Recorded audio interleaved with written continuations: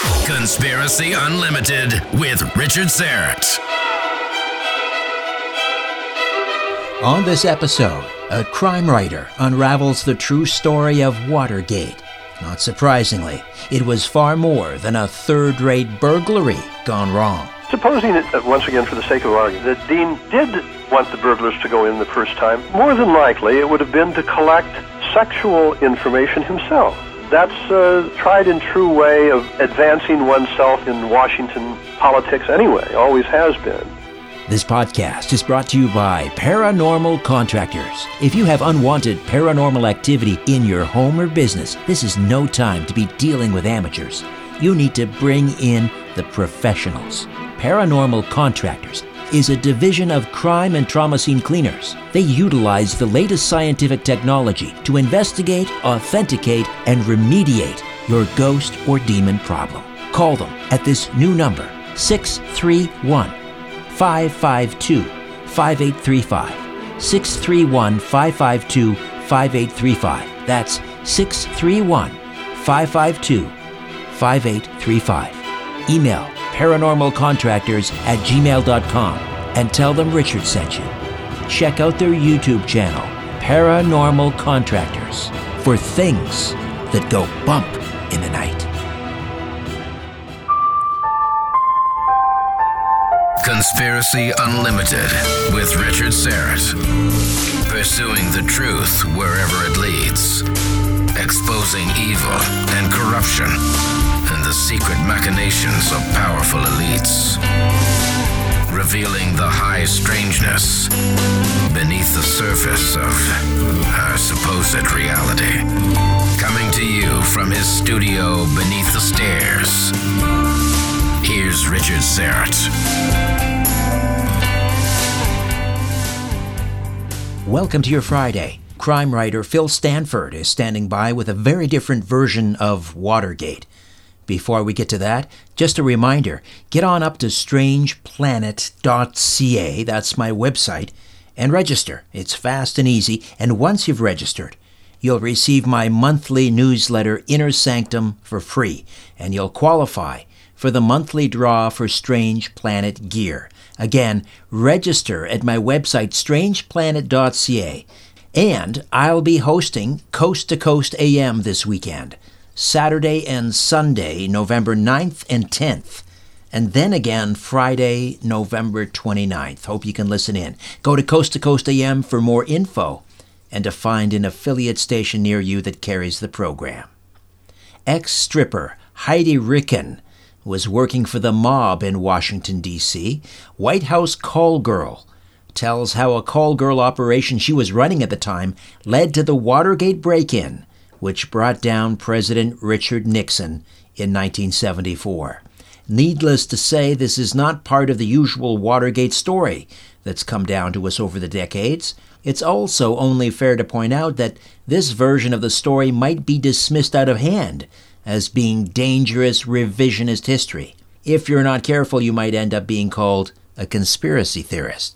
You can also be called crazy, which is what happened to a young lawyer named Philip Bailey, one of the principal witnesses to this ignored bit of American history.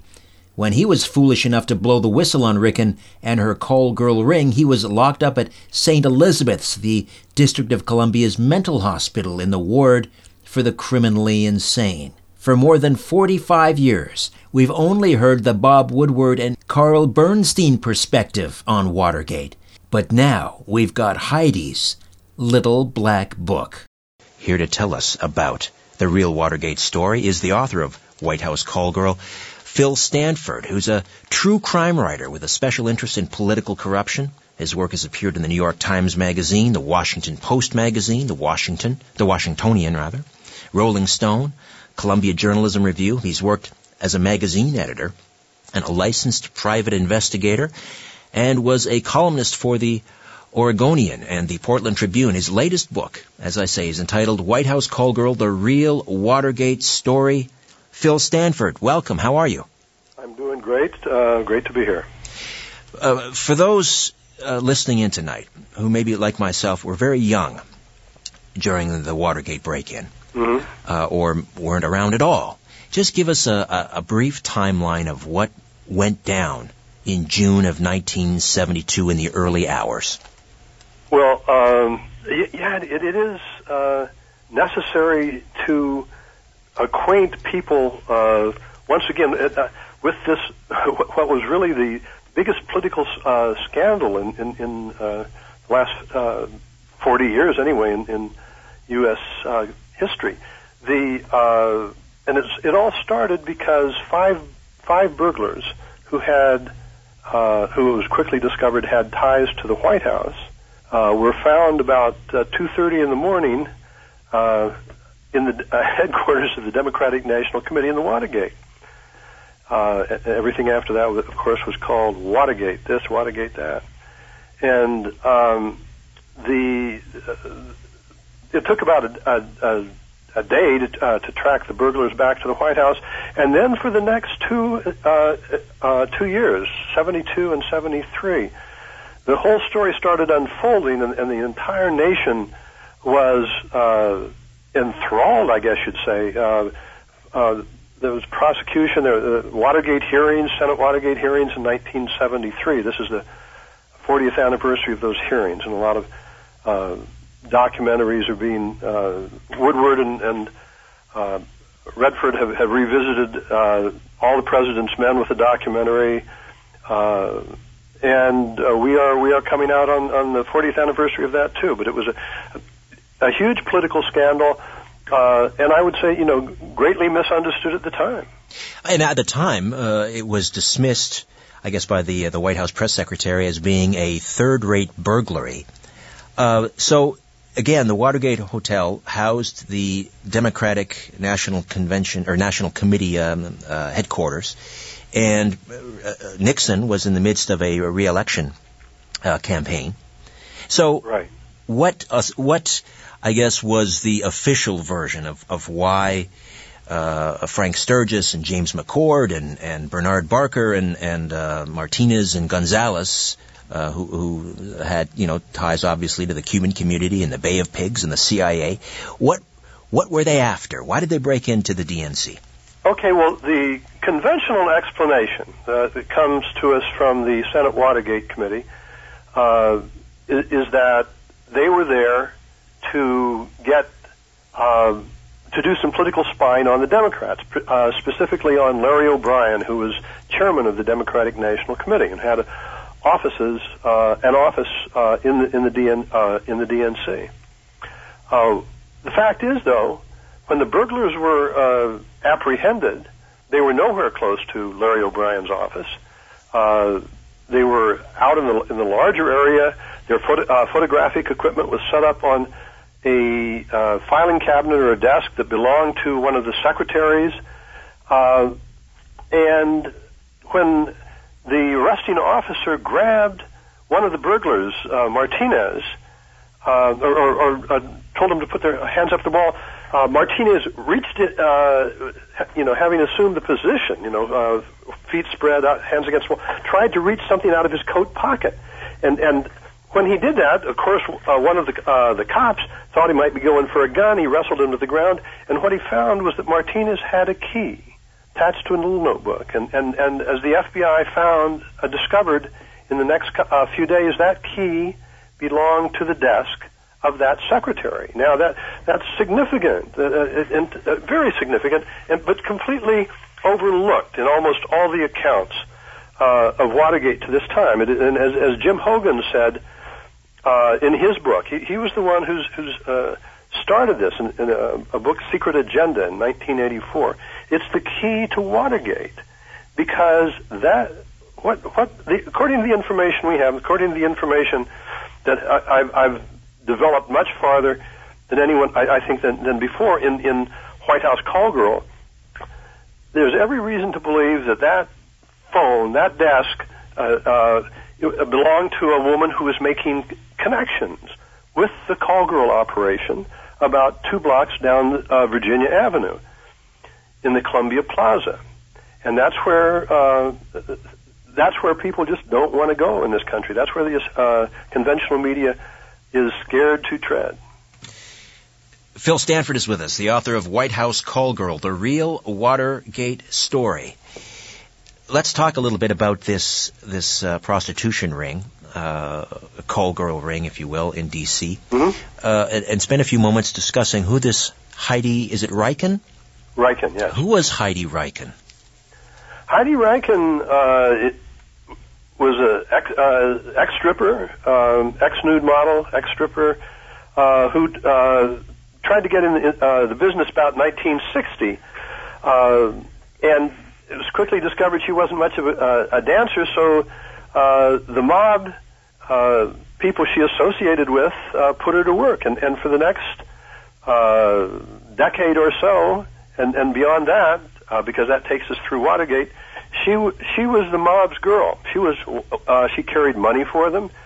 They used her to meet the gamblers. Used her to get inside information on professional football players. She'd do that by getting close to them, and then she'd be able to report on injuries or problems they had that might affect betting, or who knows, because the gamblers were interested occasionally in fixing games, what she might have had to do there. But the mob used her to meet people.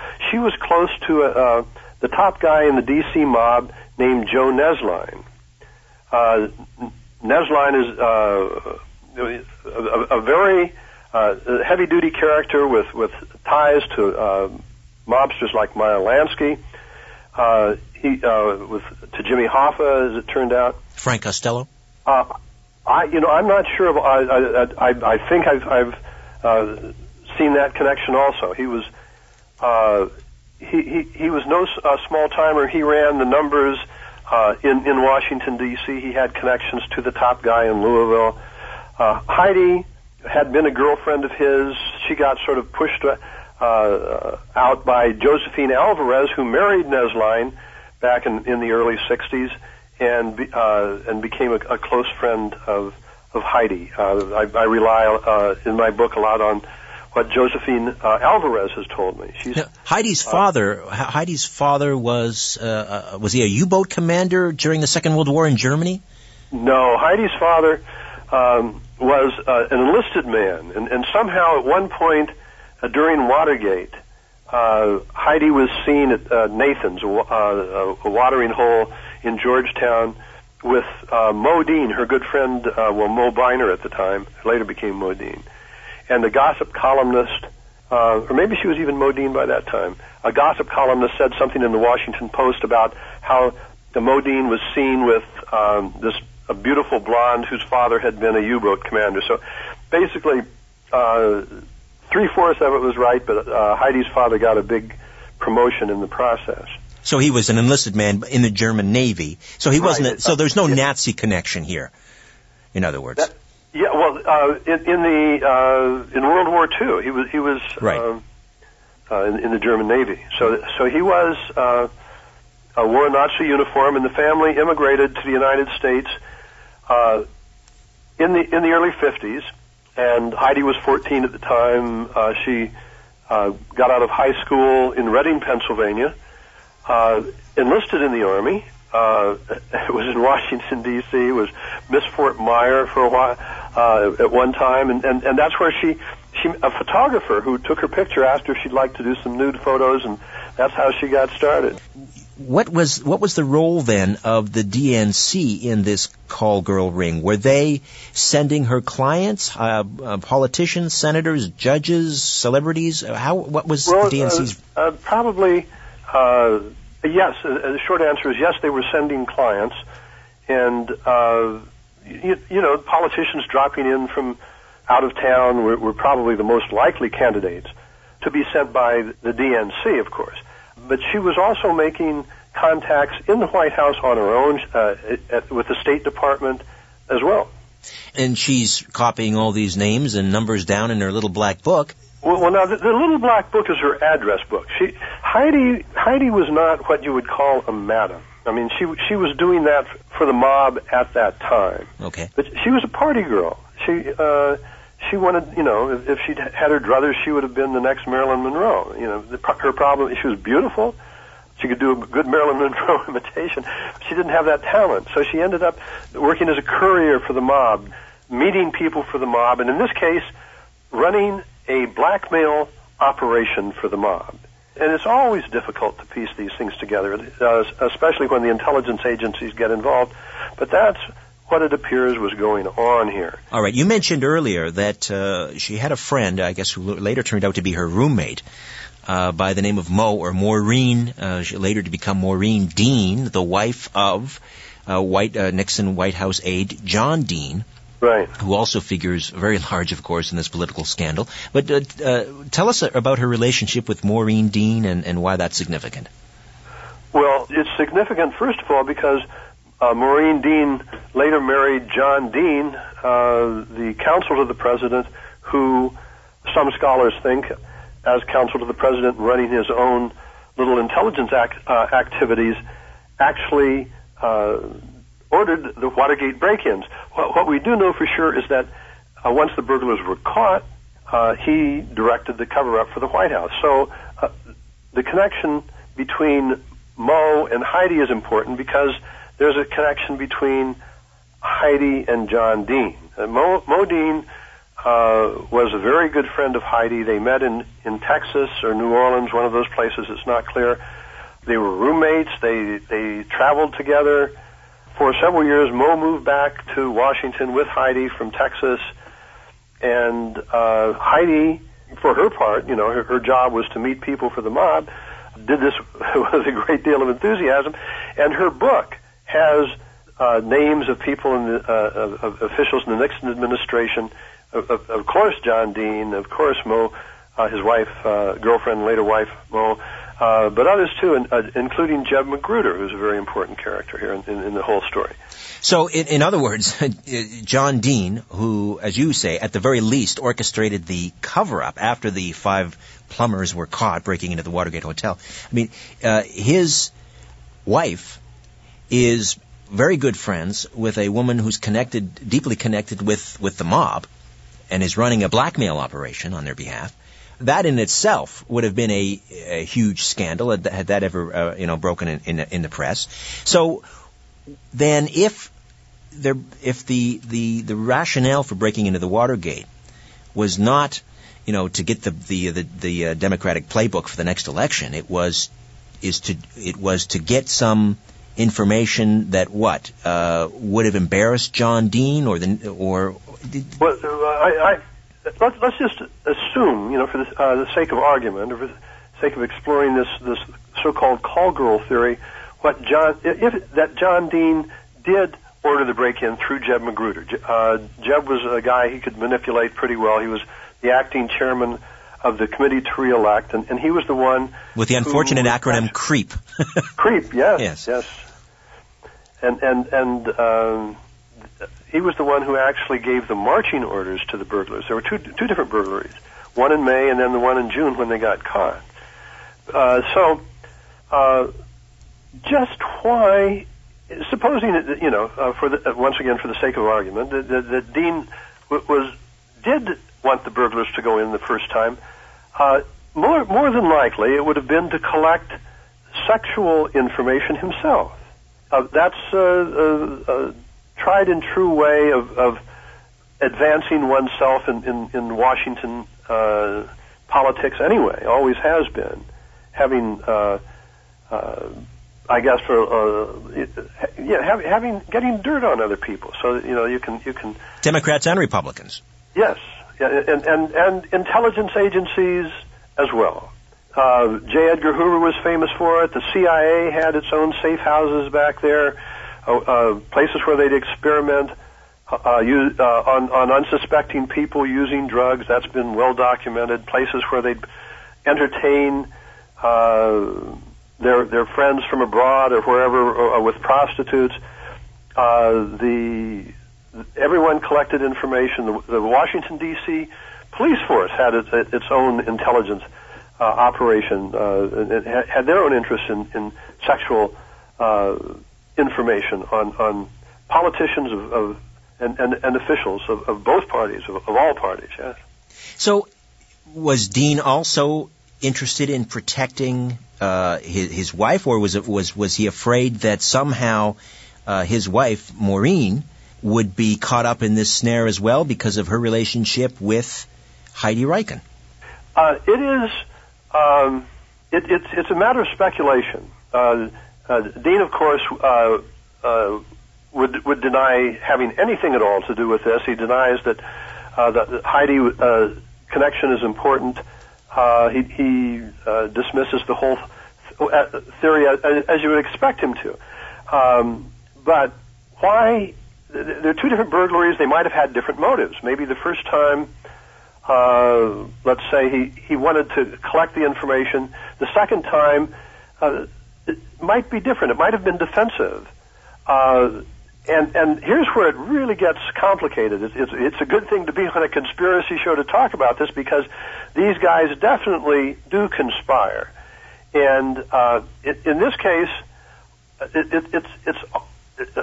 I'm trying to figure out a way to reduce the story to sort of manageable terms here. But one of a lawyer who was sort of a hanger-on at the Heidi operation in the Columbia Plaza.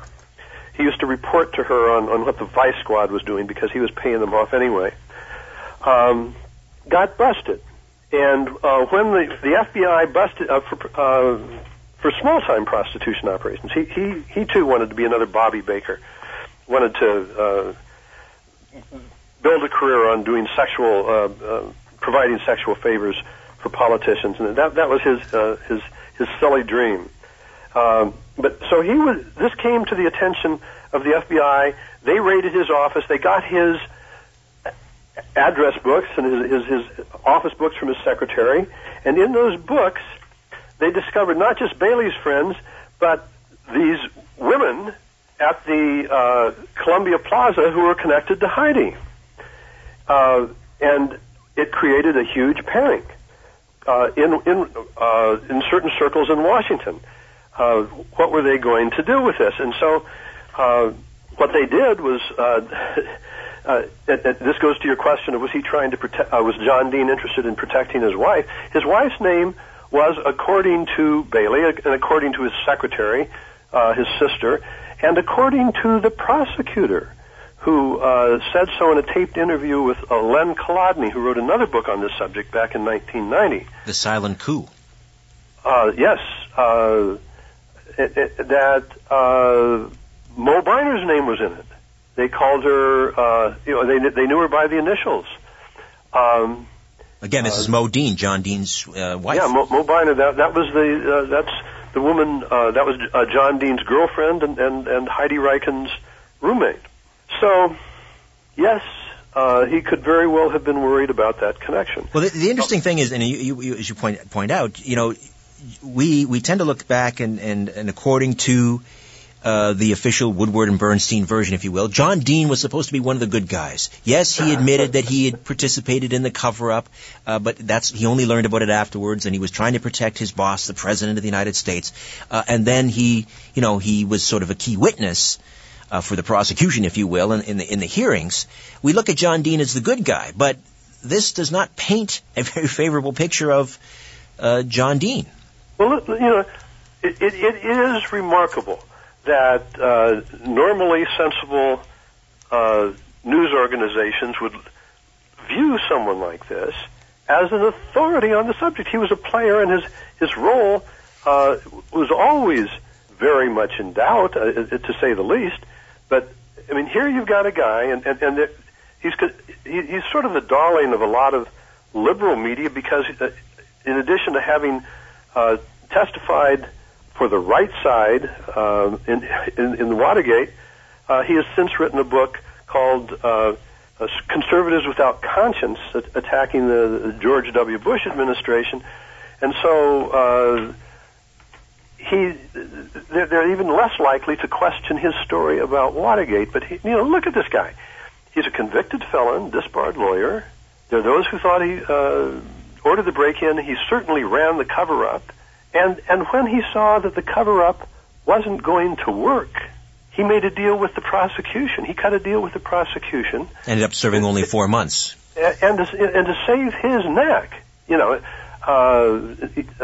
he started turning in his fellow co-conspirators.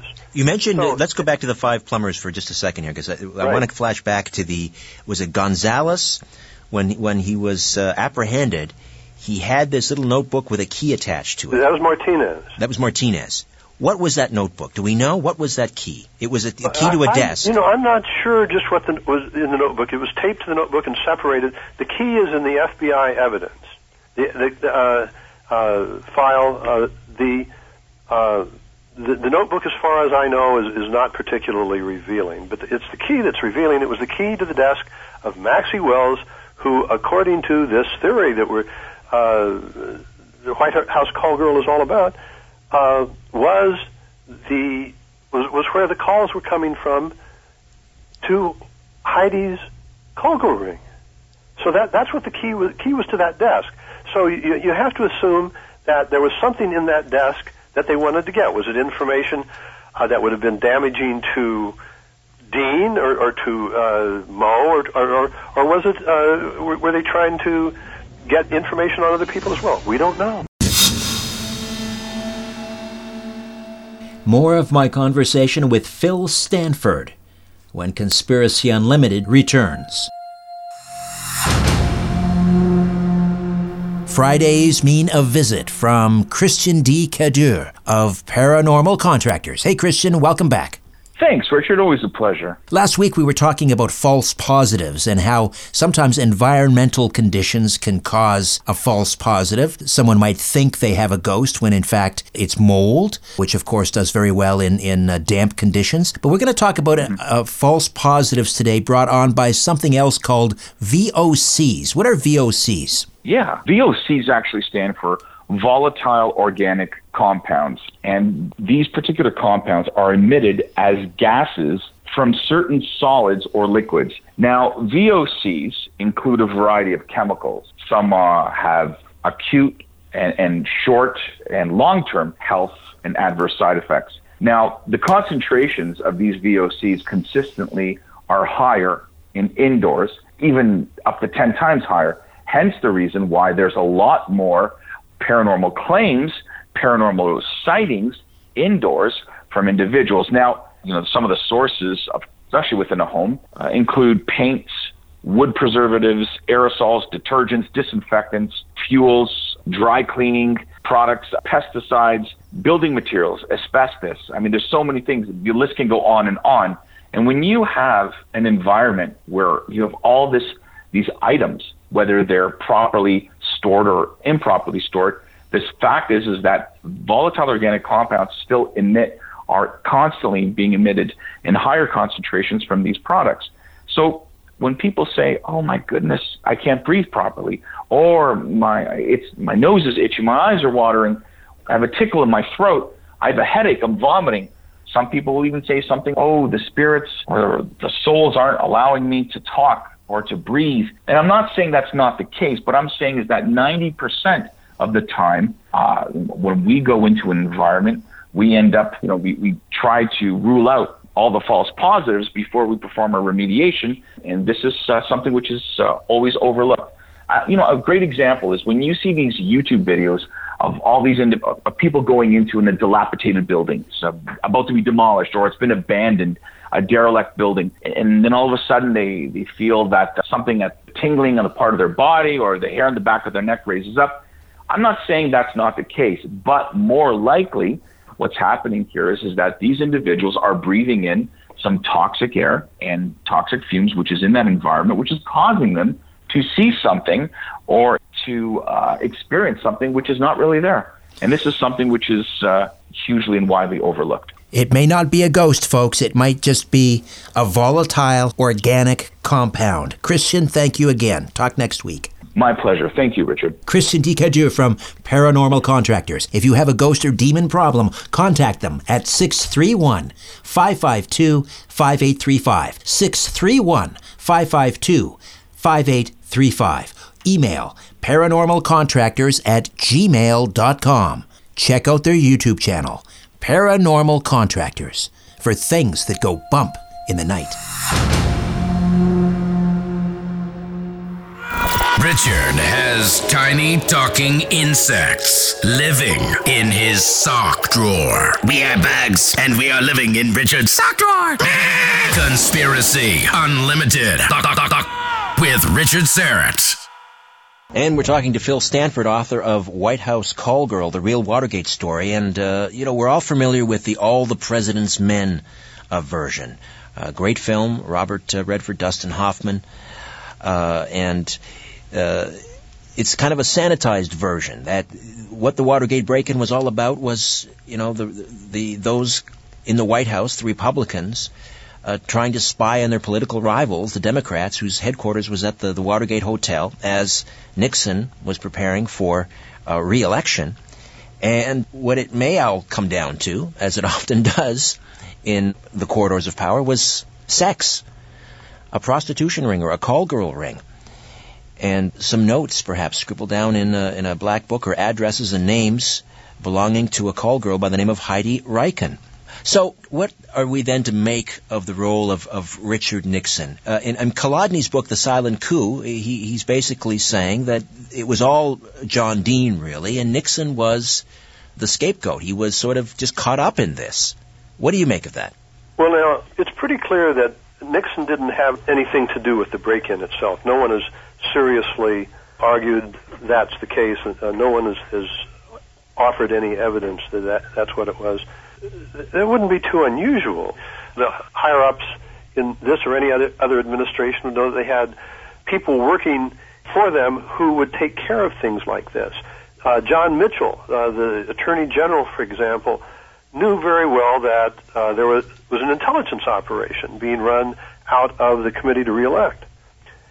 He met with the head of the team, Gordon Liddy, and Gordon Liddy made proposals to him. He accepted some of the proposals and poo-pooed others. At a certain point, he sort of let John Dean take over. And John Dean said, we shouldn't be discussing these things in front of the Attorney General. It's a age-old arrangement that leads to deniability. If something goes wrong, then the higher-up can say you didn't know anything about it. And that's what I think was happening here. Nixon himself, I'm not a Nixon partisan. I mean, this is, when it was happening, I was working for a Democratic congressman. I was in Washington then. I've never, many people who or some people who subscribe to this, any alternative theory on Watergate, are sometimes people come from the right here because they think that Nixon was maligned. Nixon was a corrupt politician. He was the only one to resign. He would have been driven from office if he hadn't resigned, and I think there are probably any number of good reasons why he should have been driven from office, but. This is not one of them. He didn't have anything to do with ordering the break-in. Of course, when the burglars were discovered, he and everyone else in the White House, with Dean's direction, were scrambling to cover it up and see if they could survive politically. But that is and uncovering the cover-up is what Woodward and Bernstein did for the as well as other journalists did. I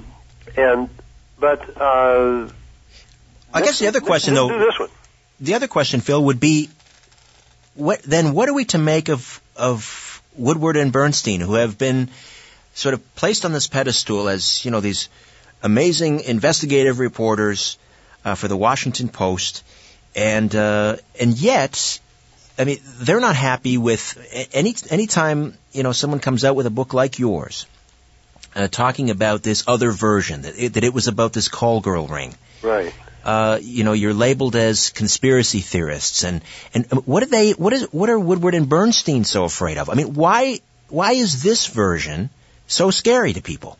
Well, the Watergate myth that's come down to us, is largely the story that was developed by the Washington Post and by the special prosecutor, and you have to realize this was all a very political operation. There were people who wanted to get rid of Nixon, not just the left, and the left certainly hated Nixon. The Kennedy Democrats hated Nixon, but the right too.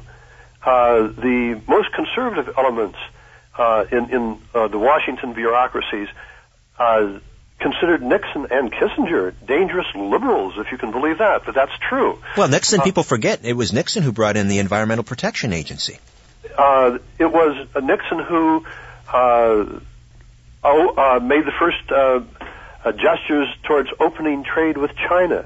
It was Nixon who started talking with the Soviet Union for détente, and it was Nixon who was with Kissinger, who was conducting secret talks with the North Vietnamese to get a treaty in Vietnam. And he cut out the CIA. He cut out, most importantly, the CIA, and was running things out of this White House, and even had this little intelligence operation they were running there. The CIA was very worried about this, and they infiltrated the White House CIA. The CIA infiltrated the White House intelligence operation.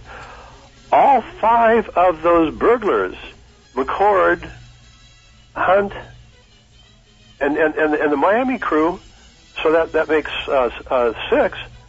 5, had CIA ties. Martinez, the one who was found with the key, was still on the CIA payroll.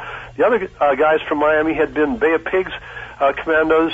McCord, the sound guy, was faking, had recently retired from the CIA, was still main contact, and evidence was still working for the CIA. Howard Hunt, this was his 3rd faked retirement from the CIA.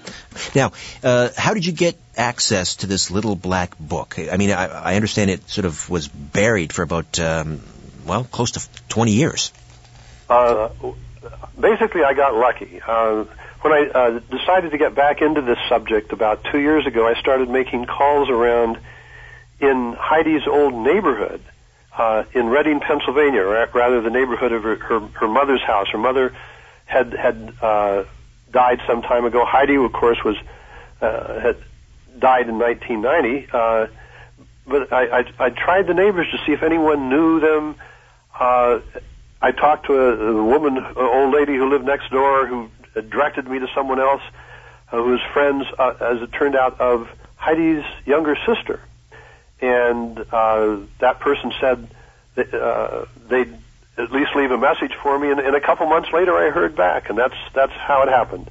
Her sister, Kathy, had been keeping some of Heidi's possessions in a safe deposit box, and this little black book, actually 2 of them, one big one and one little one, were in a safe deposit box all that time. And you convinced her that to go public with this information? Went down to Texas and talked with Kathy and her husband, and they, we came to an agreement, and here we are. Yes. Well, as you're flipping through this book for the first time, what's jumping out at you immediately that you see as sensational or at least damning? The book was very useful to me in reconstructing the life of this woman who had before had just sort of hovered over this Watergate's debate. It's sort of a phantom, The people on the conventional side would even dismiss her because she didn't seem to be quite real. No one had much information on her. So by going back and looking at the names in the book and finding these people, I was able to reconstruct her life. And so one thing that became clear right away is that her very serious mob connection. She was carrying money from bookie to bookie around the country. She was carrying money from the mob to Switzerland. Lots of mobsters in there. Lots of professional athletes. That's because she was one of her jobs for the mob was meeting them and getting close to them, up close and personal, as they used to say on the sports shows. And then there were the politicians. First of all, she was out in Texas during the LBJ years. She was in Dallas meeting all the of LBJ's cronies, and then moved back to Washington when shortly before Nixon was elected, and set up shop there again, and especially through her new friends, the Deans, she started collecting names of politicians or officials in the Nixon administration. So that's the overall importance of this book, a little black book that I was able to get. It also sheds light on the role of certain officials like Jeb Magruder, who ordered the break-in, who gave the marching orders for the break-in. So it was quite a breakthrough. So let me ask you again, going back to Woodward and Bernstein. Why don't they give any currency to this story? Is there something they're trying to hide? No, I don't think they started out trying to hide anything at all. It's just that it doesn't fit with their story, and they've made their reputations, especially Bob Woodward, has made a fortune on his reputation as the peerless Watergate reporter, and so it really wouldn't do any good to start changing things here. In fact, much of what they have doesn't really contradict the break-in story. It just doesn't have anything to do with it. They uncovered the cover-up in the White House. They never did anything more than just adopt the accepted version of why the break-in occurred and let it go from there. So that means they had to sort of accept John Dean as something less than the weasel that he was, and they certainly didn't want to go back, and it would have really upset everything. And what you discover is you start looking more closely at their reporting, particularly Woodward. Woodward is obviously the lead guy in all this. Is that the process they went through to bring down Nixon and all the president's men was maybe not so sugar-coated as the one we have been presented with. In all the president's men, of course, there's this character named they call Deep Throat. Well, and recently, an old FBI official, Fell, came forward, and everyone said, that's him. I'm not so sure that that's the case. In fact, the publicist for the literary agent for Woodward and Bernstein's first book, All the President's Men, said that Deep Throat didn't even exist in the first draft, and that it was only added after. Of course, it was also speculated that it was Alexander Haig. Well, Haig is one good candidate. Another FBI official, Sullivan, is another candidate. In fact, it was probably several different people, but it was added to this one. They brought together as sort of as a dramatic device. Well, to juice up the story for Hollywood. The pairing of Woodward and Bernstein is interesting because Woodward, as you point out in your book, has kind of an interesting background in the intelligence community.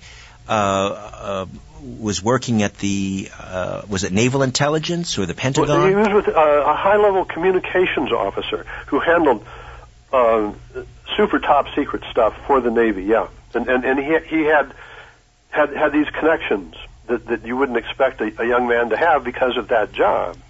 Yes, that's very interesting. And then contrast that with Carl Bernstein, who, of course, I guess it was in the late 70s, wrote an interesting article that appeared, I think, in Rolling Stone magazine, in which he said, or he talked about, the infiltration into the mainstream media by the Central Intelligence Agency.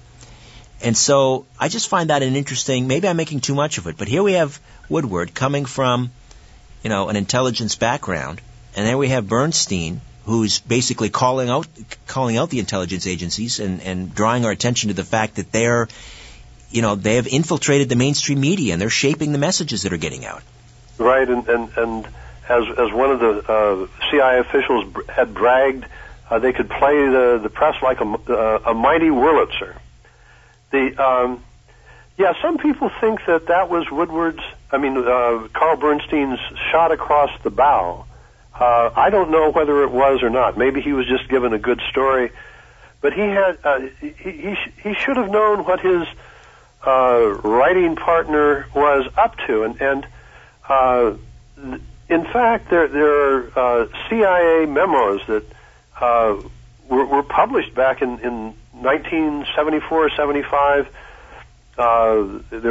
People were actually trying to understand Watergate back then, and Congressman Nebsy was holding hearings trying to understand the CIA's role in Watergate.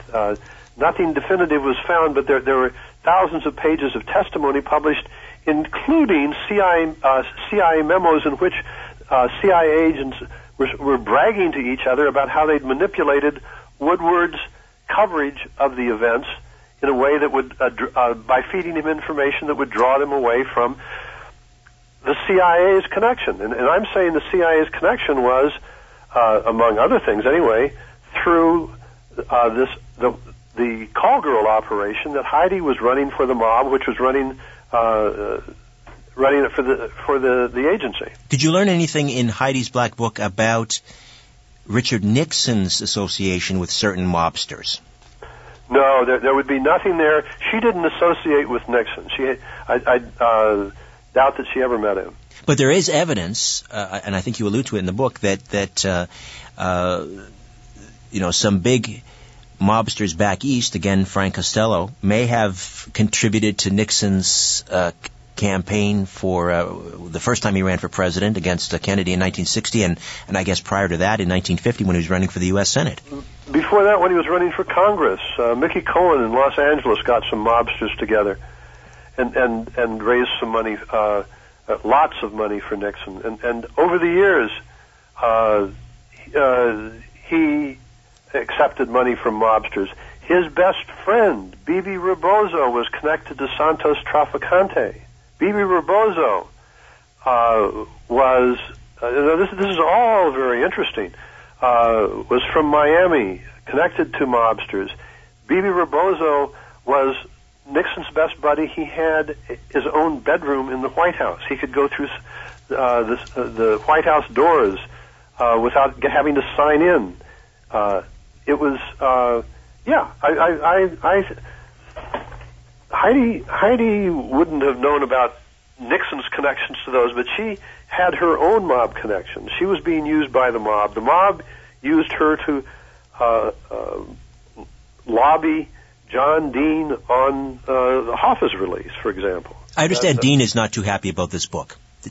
You can sort of understand why he might not be, but he sent us, sent the publisher Farrell House, sent the distributor a threatening 5-page letter before the book was even released. So, he just doesn't like the subject. We're talking about 40 years on. A quick answer, if I could get you from you, Phil. Why does it matter at this point? Well, the same reason history matters anyway, I think. The same reason the history of the Kennedy assassination matters. Here's the removal of a president and biggest political scandal since that time, and we don't know what it was all about. White House Call Girl, thanks for your time tonight. Thank you. Phil Stanford. Okay, before I dim the lights in my little studio beneath the stairs, I'll be back with a few words about an upcoming episode.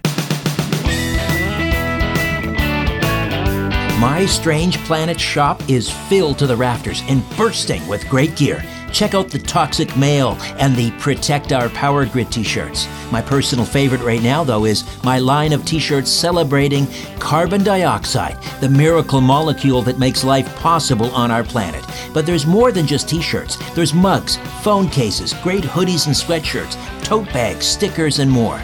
The proceeds from the Strange Planet shop goes to support the work I do here. They help make this podcast, Conspiracy Unlimited, and my weekly radio program, The Conspiracy Show, all possible. So, get on up to my Strange Planet shop today. Just go to strangeplanet.ca. Remember, Christmas is coming. It's a strange planet. Get the gear.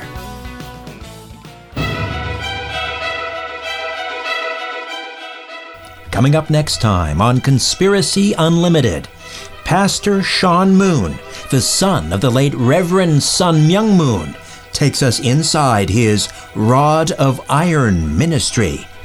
And of course, we have the rods of iron, the AR-15s representing the apex weapon that represents man's sovereign ability to defend himself against tyranny. Until then, I'm Richard Serrett. So long for now. A new Conspiracy Unlimited with Richard Serrett drops every Monday, Wednesday, and Friday at conspiracyunlimitedpodcast.com. Blow your mind. That is all for now. Oh, and remember to share and give a 5-star review because we have huge egos and need love. We're like cats. We need constant petting.